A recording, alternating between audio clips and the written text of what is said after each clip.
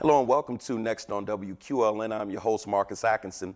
If you get an opportunity, go to our Facebook page and like the page if you will. Go to Twitter and join our conversation at 814-NEXT. Always a pleasure to have you lend your voices to the dialogue. Today we want to talk about black commerce. Ever since the murder of George Floyd, there's been a renewed interest in African Americans building a more solid foundation for themselves economically, and other businesses and organizations have actually taken an extended interest as well. There are a lot of different strategies moving forward. You had the situation with Ice Cube's contract with Black America that was talked about at great length, that he presented to both the Biden administration and the Trump administration at that time. You've got Killer Mike, a rapper, who joined forces with several other people to start an online banking platform, and the list goes on. Nothing has been more important to African Americans than trying to establish themselves economically right now in this moment in time. And it's a very important movement. So for this first half, we want to analyze a new organization that is taking on that very thing right here in Erie, Pennsylvania. It's called Erie's Black Wall Street. And to help us unpack their mission and vision are our guests this morning. First, we have Ms. Kyra Taylor, who is the co-founder and head of community experience. Kyra, welcome to the show. Thank you. And then we have Ms. Devonna Paisley, who is the co-founder as well, and who leads the social media as their manager. Devonna, welcome to the show. Thank you. Thank you for having me. So let's start with the genesis of Erie's Black Wall Street. How did this come about, the concept for this organization come about? A few years ago, just coming back from college and really seeing in Erie the lack of businesses that we didn't know that were Black owned, we really wanted to just kind of create a space that cultivated people being able to come share their business, share their hobbies, share what they're really interested in. And so we created a Facebook page called Erie Black Wall Street. The inspiration behind Black Wall Street is simply off of Tulsa, Oklahoma. And really honestly finding about, being a thriving place in Oklahoma, a place that there were Black owned businesses, a place that thrived and the community was really growing. But of course, unfortunately, due to racism and the burning down of the place, we really wanted to bring that fire back. And we were like, how can we create something like that in Erie? And so really our name is not anything brand new from the Black Wall Street part, but we were like, let's do something that would kind of inspire Erie in the way of honoring Tulsa, Oklahoma. And so we created with a couple friends. And since the few years that has been on Facebook, it really has grown. And we saw the growth and really wanted to take it off of Facebook and make it an actual foundation for businesses. And so with that, we created the nonprofit, and we just became a nonprofit in, I always get the date wrong, June or July. Kyra, you'll have to correct me on that one. But that's where we're really honestly in the beginning process, and we're excited. Kyra, talk to us about the choice of making this a 501c3 rather than a traditional business. I come from a community service background. I am a member of Sigma Gamma Rho Sorority Incorporated. So community service has always been something that has been near and dear to my heart. And we've had a lot of discussions in the Erie's Black Wall Street private group page, where we have over 1,000 members, about, the needs that are here in Erie, and seeing that there are pieces of the puzzle that are missing, and things that we needed as a people that we were crying out for, really. And so we all said, it's something higher than us. We have to do more than just have a Facebook page where people can come together and, have these good relationships and establish, themselves. So we decided, let's do more, and let's actually do programming that we know our people here in Erie County need.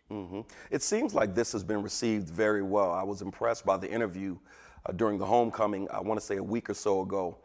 Talk to us a little bit about just the feedback that you are getting from not just the African American community, but from the greater Erie community as a whole.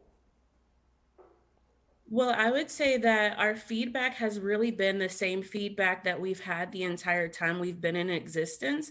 We established ourselves in January of 2018, and everybody has the the consensus has been, wow, didn't know you guys existed. And wow, this is exactly the type of thing that our community needs. So that just really let us know that we were doing what is needed and that we are being effective. And so we hope to continue to grow and to hope. We hope that we are able to reach those who have not heard of us yet. Devonna, talk to us about 2020. Obviously, this has been a tumultuous year, and we have seen so many different tragic circumstances. Then you inject the virus into it, and Black commerce has taken a hit across the country. African Americans as a whole have suffered disproportionately. How did the conversation shift behind closed doors as 2020 started to unfold? Oh, personally, for me, COVID has affected me as far as losing my job and going on furlough.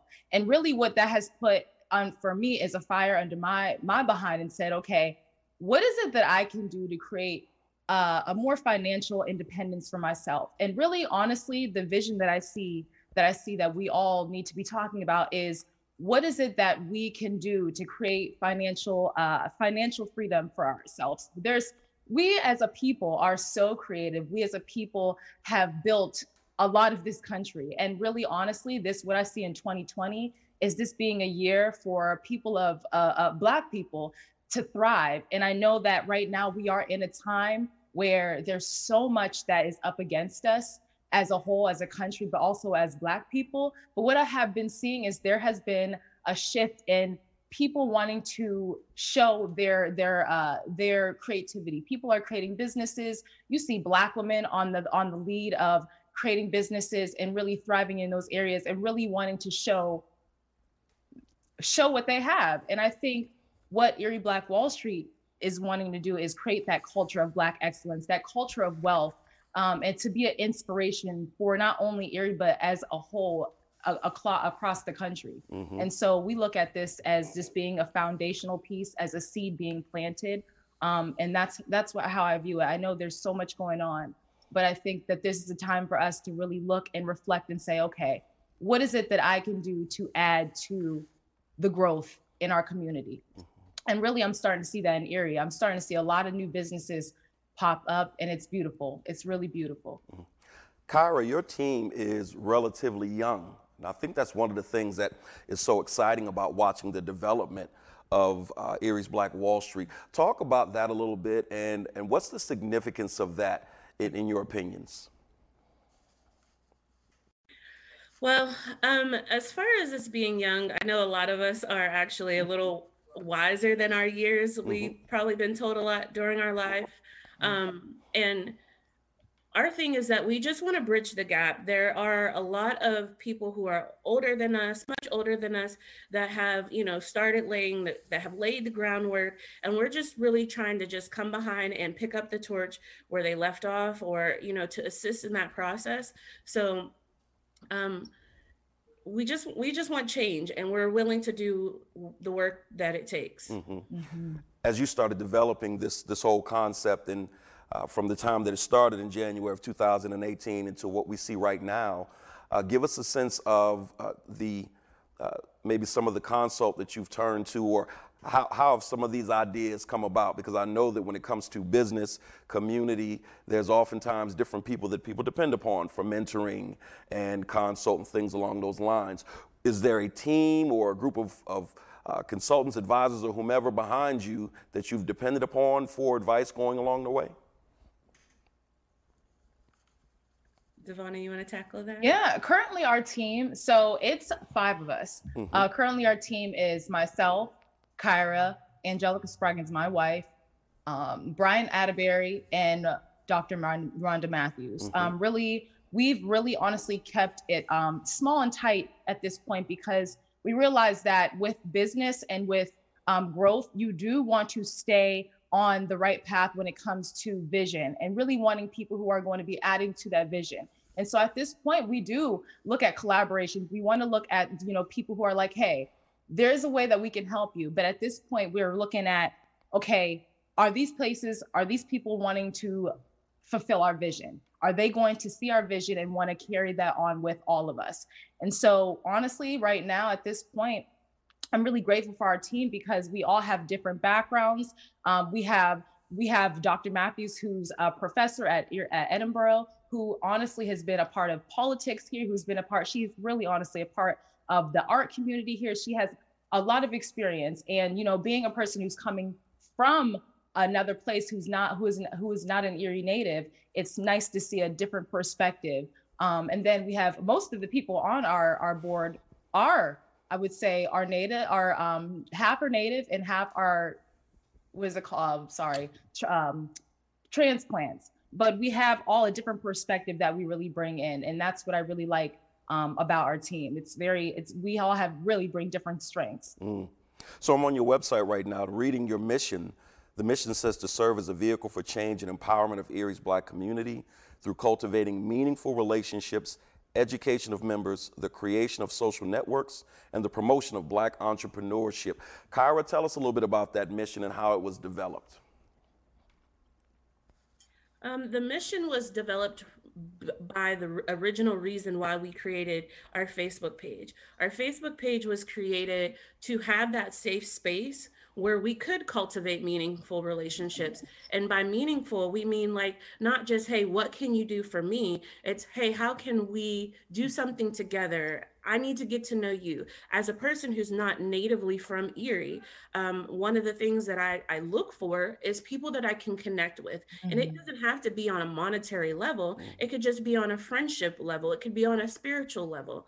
So that is one reason for that aspect of our mission. And then the other aspect is we want to have the change in our community that is drastically needed. Erie has made a lot of these lists that are not so good, with ranking number 515 as slowest growing city in America, as being rated one of the worst places for African Americans here, and having the poorest zip code of 16503. So there was really a need to help change those things. So if we can do that through, actually getting to know one another and building a relationship with one another, and then focusing on, our businesses here. How can our businesses grow? How can we support those businesses?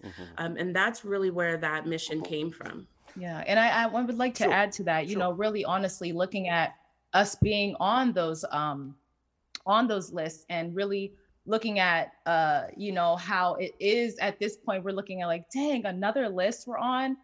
I view that, to change the narrative, to shift that perspective, I view that then there's room for growth.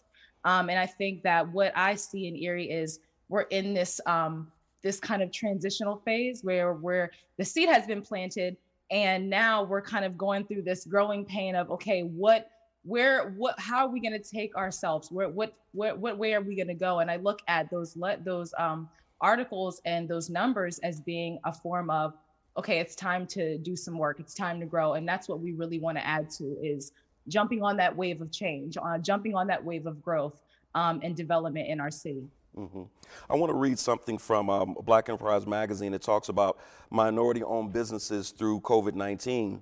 And it talked about just the amount of businesses that have suffered of color since COVID-19 has ascended. It says from February to April of this year, there was a 41% decline in Black-owned businesses and a 32% drop in Latinx businesses.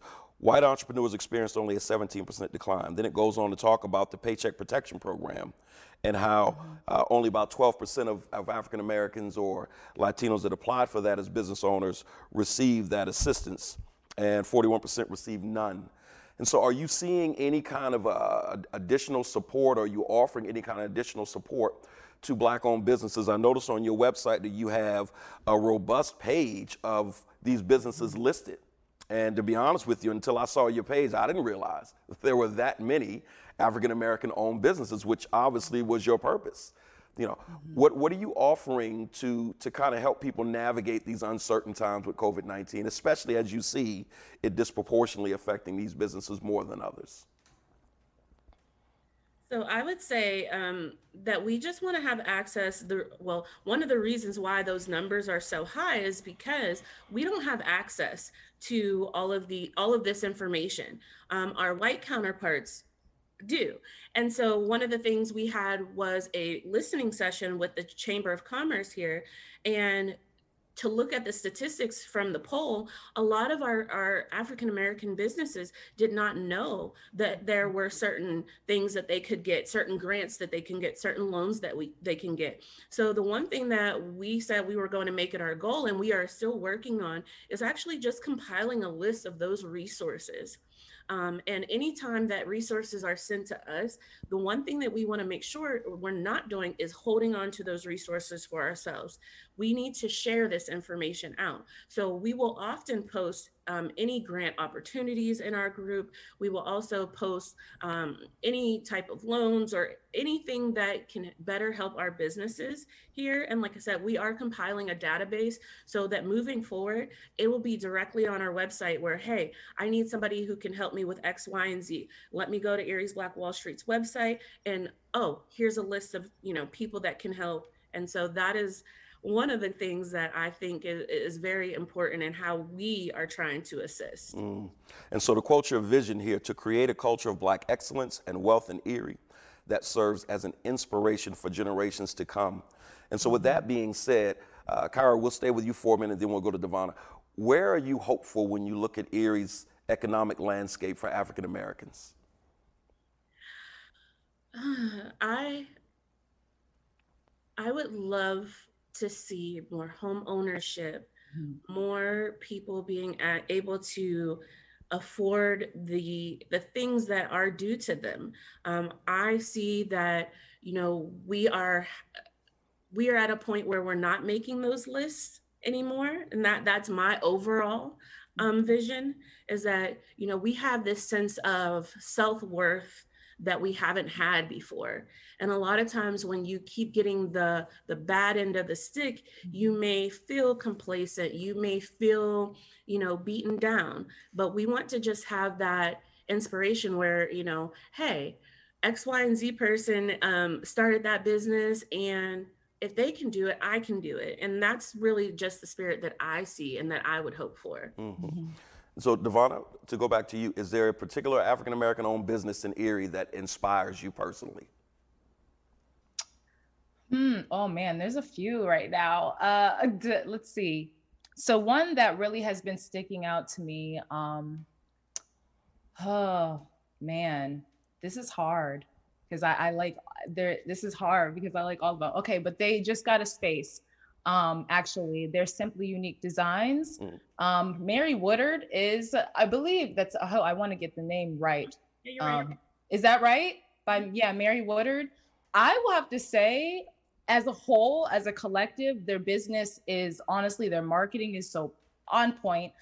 They're always keeping you updated with what's going on. They are a family-owned business. It's her and her husband. They do so awesome. What type so of I business would say is right this? now, What type of they business? are so they do a party and events and whatnot. They do like parties and events, and they do decoration and decor. They are on point. They're definitely on point. So that's one business that I see right now that I think is definitely on my, that's on my radar as far as like growth and seeing them grow. Excellent. Before we'll bring the next two guests in here shortly. Can you ladies stick around and be a part of the next discussion, or is your time limited right now? Sure. Excellent. Sure. As we segue into this next segment and bring our next two guests in, tell us something that we may or may not know about Erie's Black Wall Street that you want people to keep in mind as they're listening. The one thing that I would love for people to keep in mind is that we are more than just a Facebook group. We are more than just for Black businesses.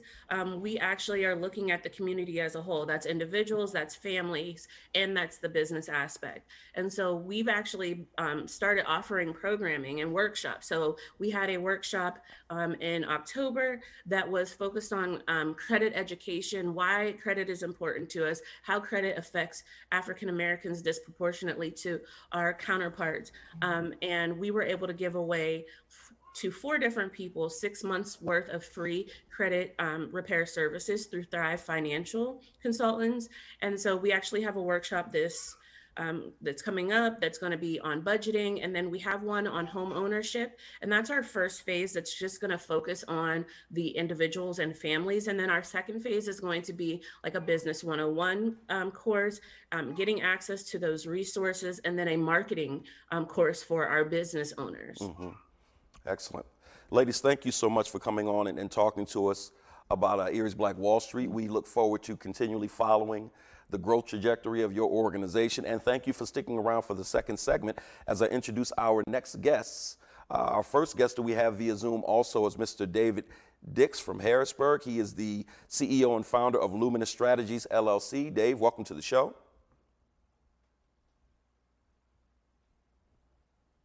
Hello, great to be here. Thank you. All right. And then we also have live in studio here, Mr. Mark Blunt, who is a concerned citizen, he calls himself, and just recently launched a podcast called Blunt Conversations. Mark, welcome to the show. Thank you.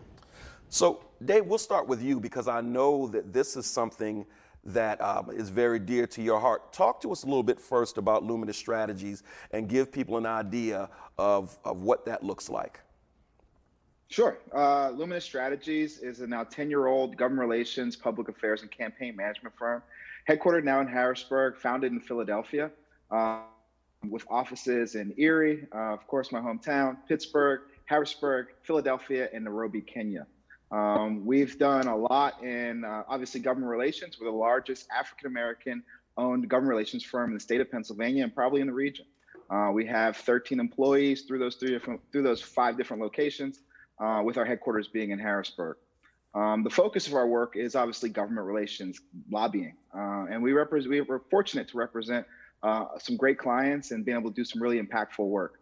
We represent the freight rail industry, so Conrail, Norfolk Southern. We represent them from the Atlantic Ocean through to the Mississippi River. We represent the Philadelphia International Airport, where obviously with COVID, a number of restrictions around travel have affected their ability to grow and thrive and be a connector for the Philadelphia region as their commerce is all suffering. But what I'm most proud of in terms of the work we've done over the past year is led the fight to secure a community college charter in my home county of Erie County. That was a fight that didn't come without its challenges. Not only just getting the community all in lockstep and supportive of this opportunity, but also the political challenges. As you know, Senate President Pro Tem Joe Scarnati was adamantly against a community college in Erie County. He had another option, the Rural Regional College, and it created a lot of political hurdles of which I'm proud to say that I was able to jump over, deliver the college to Erie County, and we're going to continue to pursue funding so it can be supported properly. Excellent. I was very excited about getting everyone together, and we'll bring Mark in a second for this show because I know that with our guests from the first segment, the ladies from Black Wall Street, that you have spoken on several occasions about this organization, and you had some hopeful words for what they are seeking to accomplish, and so has Mark. Tell us a little bit about just your take on Erie in this particular space of Black commerce and Black business. Well, it's complex, right? So Erie, as has been noted in the programs earlier, has been recognized as the worst city in America for African Americans only 3 years ago, and then followed recently by the slowest city for economic and job growth. Those two compounding factors really make it for a difficult environment to grow and thrive your business. But I'm an Erie native and I've seen success, right? Even through those challenges. My father ran a construction company, Concepts in Construction. It did really well, but really didn't achieve significant success until he went outside of Erie. Started doing projects in the Delaware, Maryland, I'm sorry, in the DC, Maryland, Virginia area, and ultimately did the Washington National Stadium, which was his most prolific project. But again, in Erie, my father was given curb cutouts. Someone who built a Major League Baseball stadium in Erie was given only curb cutouts. When they did the ADA, the Americans with Disabilities Act, and they ensured that every corner had curb cutouts, that's the work that Black construction businesses were getting 25 years ago. So I understand that it can be difficult, but I also have seen folks be successful. When I think about folks like John Taylor with John Taylor Funeral Home. That was a legacy company that I respected as a youth growing up, that I had personal and familiar relationship with, and it was an indicator of what's possible in terms of business. Some may remember Charlie Pittman, who ran the Erie Times News for a time, and then also again with my father started MineRT, which was the first minority construction company. I mean, Charlie Pittman is someone who's gone on to do newspapers all over the country, but his time in Erie really was transformative in terms of kind of turning the tide for Black businesses to be seen as legitimate and on par with our white counterparts. And of course, you have our Benjamin Wiley, who literally created a paradigm shift for opportunities and access for African Americans, not only in Erie, but throughout the Commonwealth. So, I mean, we have examples in Erie of people who have been successful, people who have persevered through a very racially oppressive and economically stagnant environment. But it's going to take collaboration with great voices like on this program to really get us to the next phase, particularly in the 21st century way. Excellent. So, Mark, this is a conversation this is not a new conversation for you. I know that you have played your part in trying to get people together around this conversation of economic empowerment for African Americans, business ownership, home ownership, working together politically. Give us your take on kind of this rallying cry right now in this unique moment in history for African Americans to take that step and say, if we're going to solidify ourselves, now is probably the best opportunity we've ever had. Give us your take on that. Well, first of all, I'd like to congratulate the young ladies on their successful endeavor, and then congratulate David on his part with the Erie Community College. I think now is an exciting time. I think that our attitudes must be different, must be more positive, and we must remove these ceilings and these barriers perceived and otherwise. What I see is we have more resources than we ever had, and I would like to see more collaborations in taking that next step into using those resources and creating more opportunities for ourselves, along with demanding better maybe aid or maybe assistance that other businesses are getting, like on the Bayfront, tax credits and things like that, where the Sheraton Hotel gets a tax credit, one of the richest corporations in the world, and they get free taxes on our most expensive, most valued property. And people that get $25 million for downtown, and we kind of like want to share into that prosperity or those opportunities so we could grow. Because as David has said, we have the talent. What we lack sometimes is the opportunities. And then sometimes we lack the will to work together. And I commend, as the young ladies have said about the credit, working on credit repair, I would even go a further step, and me and you have talked about it, Marcus. I would like to see us create our own credit union so our people can come and we can help into that thing. We have the resources to do that. But what we have to have and what we must get is the will to work together to do that. Interesting point. Even right now, as we talk about credit unions, Black-owned banks, there are 22 Black-owned banks and 20 Black-owned credit unions in the United States across 23 states and in the District of Columbia. And so access to capital is a huge part of this conversation. Mark, when you were on your show last, you talked a little bit about Ice Cube's contract with Black America. Yes. We also talked a little bit about, at that time, how it coincided in some ways with this platinum plan that President Trump at that time was trying to put forth prior to the election. Ladies, we'll start with you. When Ice Cube came forward with this contract with Black America, and you had all of these different opinions based upon him shopping that plan to both political parties, what was your take on not just the content of what he was trying to accomplish, but the methodology? Because obviously there were a lot of different opinions based upon what should or shouldn't be said, who should or who shouldn't put it forth. Give us your take on that, and then we'll segue into the nuts and bolts of what we look like economically.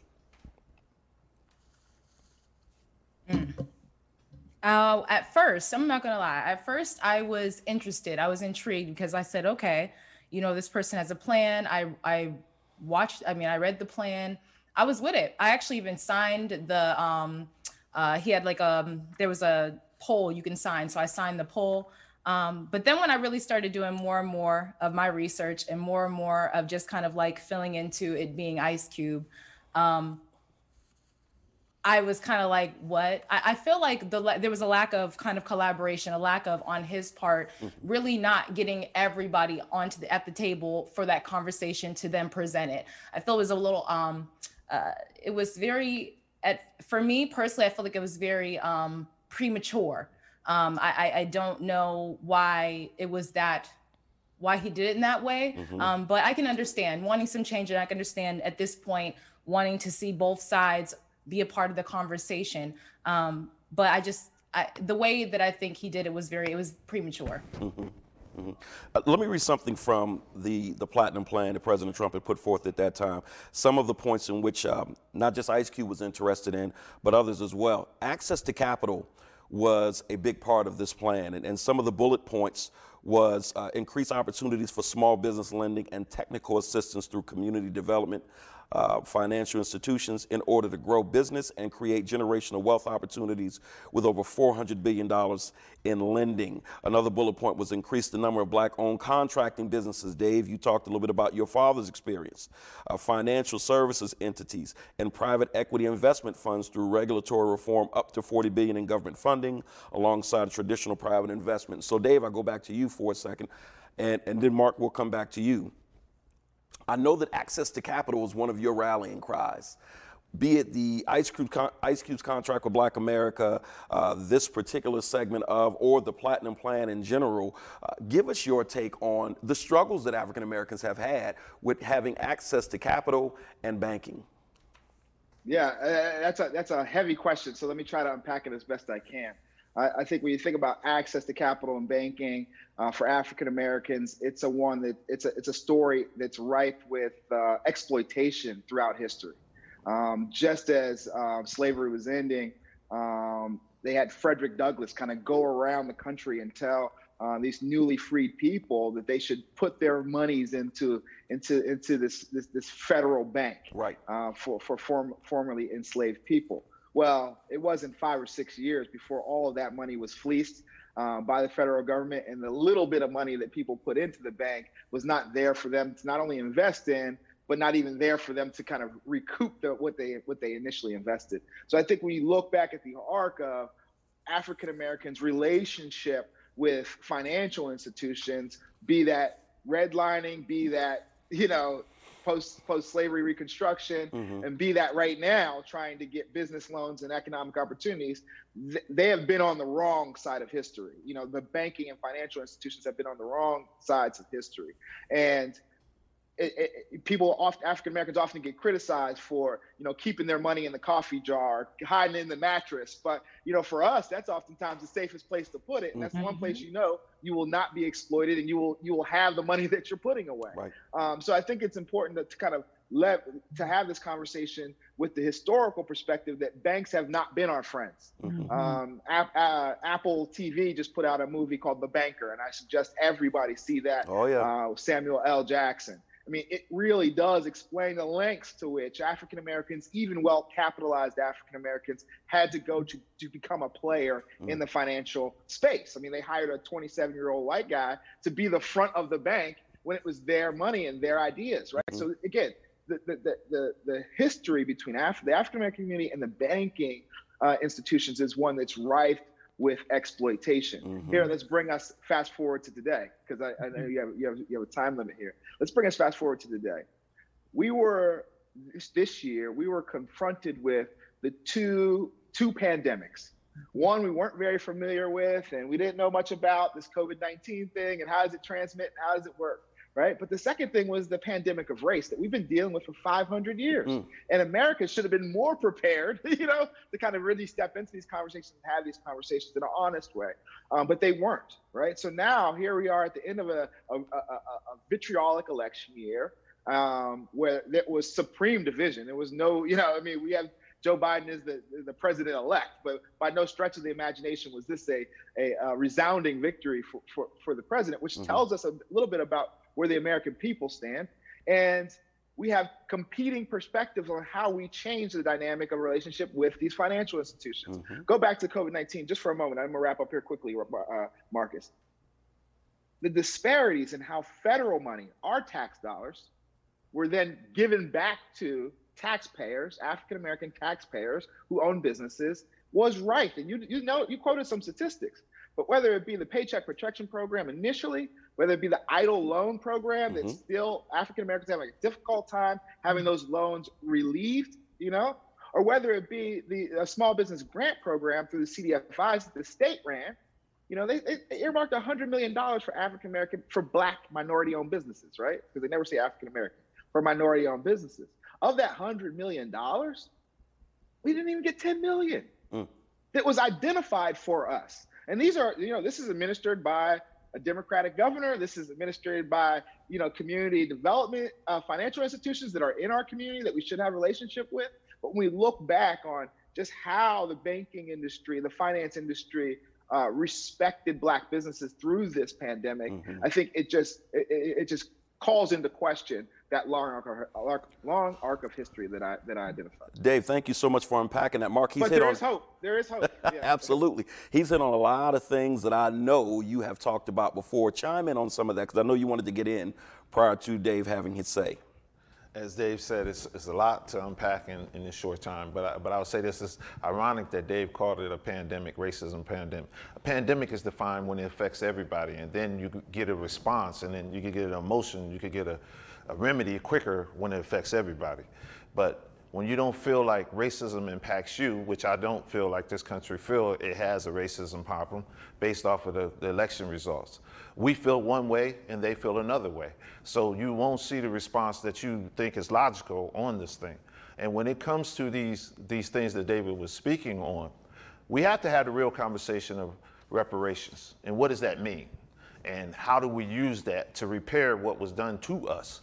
And one of those things that we might have to do is look at how do we get in our predicament? And if you look at that, you say, how do you make it whole? If you find that you were guilty of putting us in this predicament, most settlements come with how do you make something whole? How do you bring it back? And the United States haven't been willing to commit all the way. They propose, but they haven't been willing to commit from 40 acres to a mule, 40 acres and a mule to other things like that. We know that they had redlining. We know that we have discriminatory practices. We know these things. But when we come to these loan programs and these grant programs, I think what we have to understand is the patients that we're dealing with, which is our community, we are not whole. So when you come to these areas and you say, hey, your credit has to be A1 from the rip, we already know that's not going to happen. That's going to eliminate a lot of people. I was a business owner. I once had a Subway area franchise. The things the hoops that I had to go through, I don't feel the average person would have to go through. They sent me through a Pennsylvania Minority Business Development Opportunity Grant thing. And by the time they got done with me, I was kind of like, my dream was kind of chastised. Not only was it chastised, it was dampened. And when you take all these young, vibrant entrepreneurs and they go through these programs and they're told what they can't do, how it can't go, and you kind of like dampen their dreams, then what is these programs for? And then we say, well, they're not even using the money because it leaks out what you have to go through to even get the money. And then one last point, we had something that's called Community Reinvestment Act, which was supposed to be where the banks come in and they take some of the wealth that they've made and they reenact and they bring it back to the community. And they kind of like raise the tide in our community. We haven't demanded enough return on that. And that's why I have proposed where we have our own credit unions in partnership, demanding that Community Reinvestment Act be part of this. And the banks could be part of our healing, using people like David to say, hey, how do we make this right? How do we be more constructive? How do we get more bang for our buck? But realizing that we're dealing with a hurt people, realizing we have to change the guidelines here, where we have to make it accessible. We can't propose programs where we say everybody got to have A1 credit when we know that the harm that was done to them, where it was profiteering off of credit cards, payday loans, and all these things have harmed these people. That's excellent points, Mark. So, Kyra, I'm going to bring you back in here in just a second. As we're having this conversation, you look at some of the premier examples of exploitation and discrimination, historically speaking, be that slavery, be that redlining, be that the prison industrial complex. The common denominator is these are all economic levers. These are all systemic issues that have caused economic gain for one to the detriment of another. And so when people have conversations about the trajectory of America and the history of America when it comes to African Americans in particular, and what is the country willing to do to set this straight, one has to be reminded that any and everything that's been done to African Americans has always had an economic incentive. The rise of unions in this country. The list goes on and on. I want to read something and get Kyra's reaction to it and kind of go around the table. And it says in May, Citibank announced a partnership program with the National Banking Association to purchase up to $50 million in loans from minority-owned depository institutions. And in March, Wells Fargo also committed $50 million to supporting these minority-owned depository institutions as well. The Harbor Bank of Maryland and Liberty Bank. This year, in an effort to bolster support for entrepreneurs of color, JP Morgan announced its Advancing Black Pathways program plans to expand its Entrepreneurs of Color Fund. And the last thing I'll point out, we talked about black-owned credit unions. Hope Credit Union is one of the larger of these credit unions, and it says also that Hope Credit Union recently landed a $10 million deposit from Netflix, the first step in streaming the company's initiative, in the streaming company's initiative to bank 2% of its holdings with black-owned institutions. And so it goes to what Mark is talking about with kind of like this reparations type concept. Give us your thought process on programs like this, and is this something that we can seek to replicate more often in Erie? And then after Kyra, Dave, let's bring you in on that because I know you have a lot to say on this particular topic. I definitely think that we are in the time that we're in right now. It's strike while the iron is hot, and you see a lot of these companies going the extra mile for their particular type of company. I'm grateful for that, and I do think that that could be implemented or replicated here in Erie. However, my thing is, okay, once this dies down a little bit, once this fire dies down, is this still going to be a thing? Is this still going to be something that they are really focused on? So while I am hopeful, I always believe that actions speak louder than words. Mm-hmm.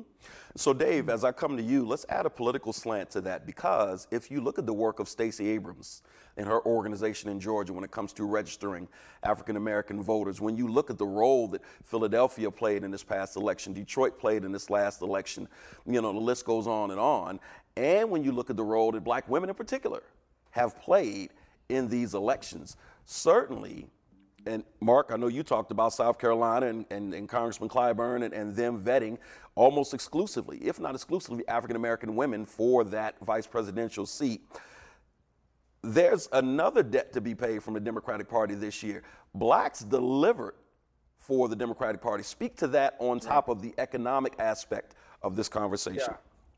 I'll try to build that all in. So first, I think it's important to note that race and racism was created by white people to ensure an imbalance in the power dynamic.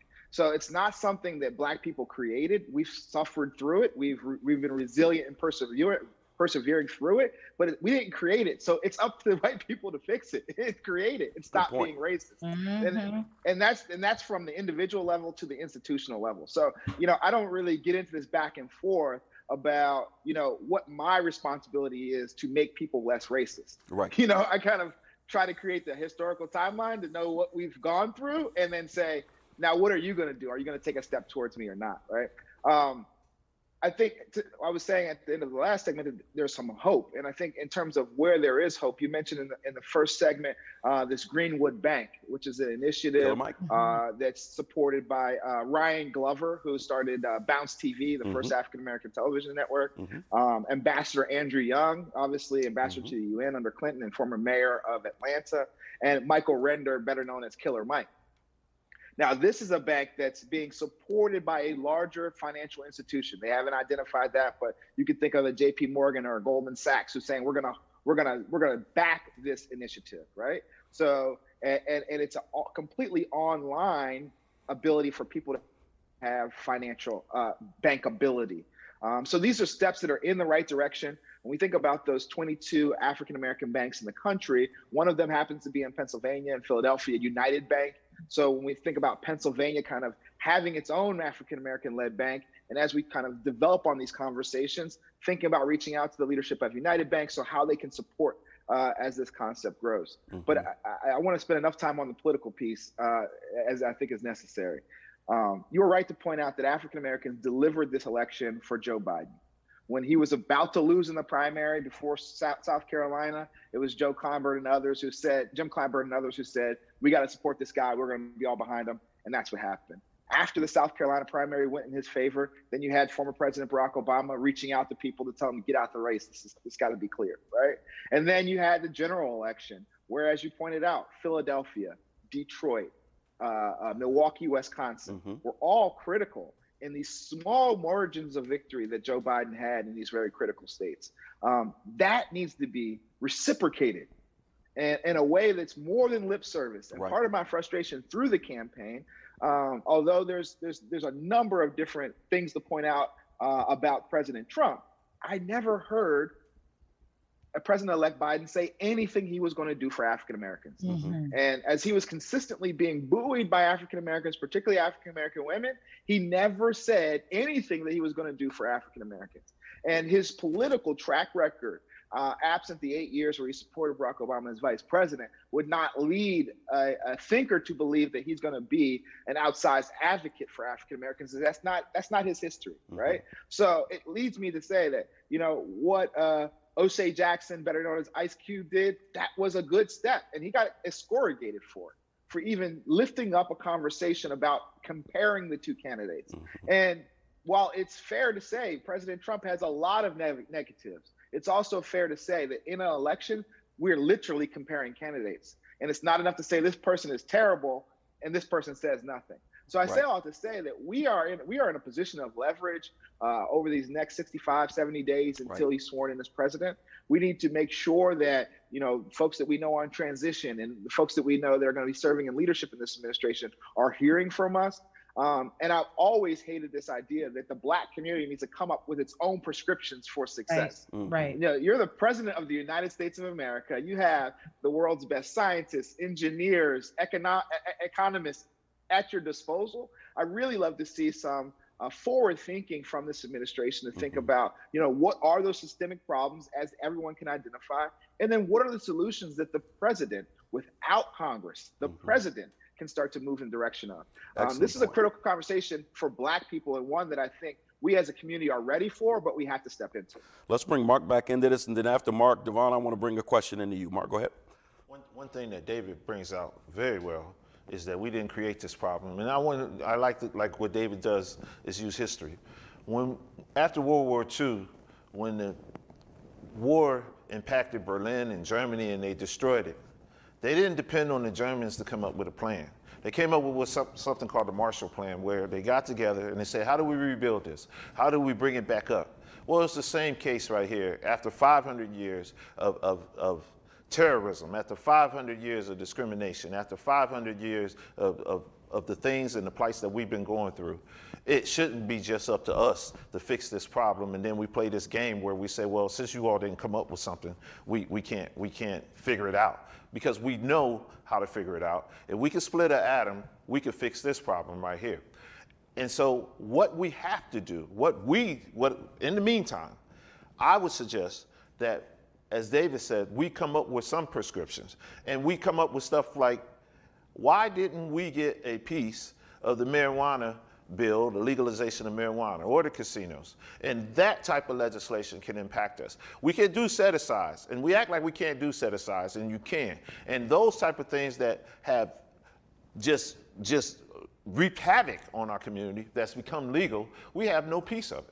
We have no piece of it. And those are the type of things where you cash in on being your Democrat, and this is under a Democratic governor, however government it is, whoever's in rule, we should have demanded more from those type of things. I want to read a stat real quick and get Devon's reaction to it. It says 19% of all employer-based businesses were female in the African-American community, female-led. 36.1% of all black-owned businesses were headed by women. It's the highest share of businesses within any racial or ethnic group, and so it didn't escape my notice that these are predominantly sisters, even within your organization. So when you compare that or add to that, again, the role that black women have played, not just in this election, but historically in elections. You look at the role that African American women have played in terms of their educational levels compared to the rest of the population. This feels like a special year for black women. How do you lean into that and take advantage of the moment?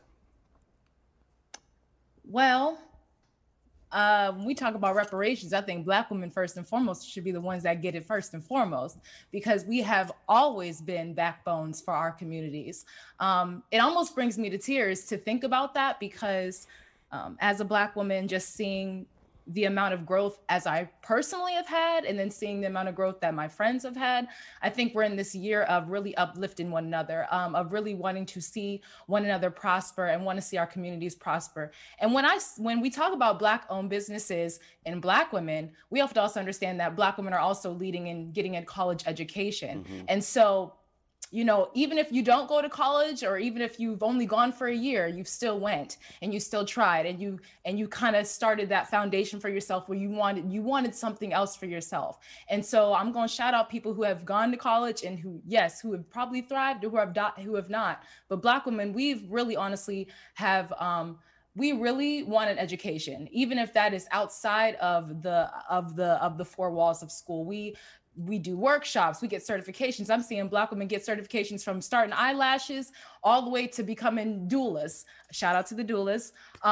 But I think we're in this time of, we're not going to wait around for somebody to tell us when we need to go. We're not going to wait around for people to make some change, or for some people to do things that they need to do. We're going to start that. We're going to create spaces for one another. We're going to create spaces for our community. So I think, honestly, this is not anything brand new. I think now it's just the light has been shined on us. And so this is something we've been doing. So I think this is definitely our time, and it will continue to be. If people really understood that having Black women on their team, having Black women in spaces and at the table, we could really honestly, we can make a lot of change in this country. And we see that. We're seeing it. Instead of the Kamala Harris. Go ahead, Kyra, I'm sorry. My husband said it best. Once again, Black women save America from itself. And so, you know, like Devonna said, we're no longer asking for permission. We're not asking for a seat at the table. We're making our own table and moving forward from there. So as we strategize amongst ourselves, Dave, I'll go back to you. This is a space you operate in terms of the political side of it and from the economic side as well. What does accountability look like for not just an incoming Biden administration, but for local government, for our county government, for our city government? What does accountability look like, and what posture should we have as African Americans where that's concerned? An assertive posture to start. We've talked a lot about the federal government, and I was literally going to both commend Kyra and Devonna for the work they're doing with Erie's Black Wall Street, because I do believe it does start local. And we're having a conversation that's gone broad and national, but we're all Erieites, right? And we all understand, and we can easily identify the roadblocks locally. And I think, you know, we need to be having assertive conversations with institutions in Erie. Yeah. One of the things I'm most proud of my work here in Harrisburg was getting the Harrisburg Regional Chamber to identify systemic racism as the #1 problem for economic growth in central Pennsylvania. Now, I don't know how many people have been to central Pennsylvania, but it's certainly not the most progressive region of the country. And it's one that's very traditional and old world in terms of the economic engines of the region. So to get folks to say systemic racism is the #1 impediment to economic growth in central Pennsylvania was a big task, but it does a number of things. It recognizes the current diversity of your region. So most people don't recognize this, but Harrisburg is 70% African-American. The city of Harrisburg is 70% African-American. And no one would think of it as a majority Black city. When you add Latinos there, like you're really talking in terms of 80% people of color in a city, in the capital city. And, you know, and communicating with leaders in the region, I'm like, you guys come in and out of Harrisburg, but do you recognize that the world sees Harrisburg as the capital of this region? You know, the world is looking at what's happening in Harrisburg and kind of shaping their mind that way. I've often said Erie is a place where every white person has a black person, if not in their family, but in their intimate lives. Yeah.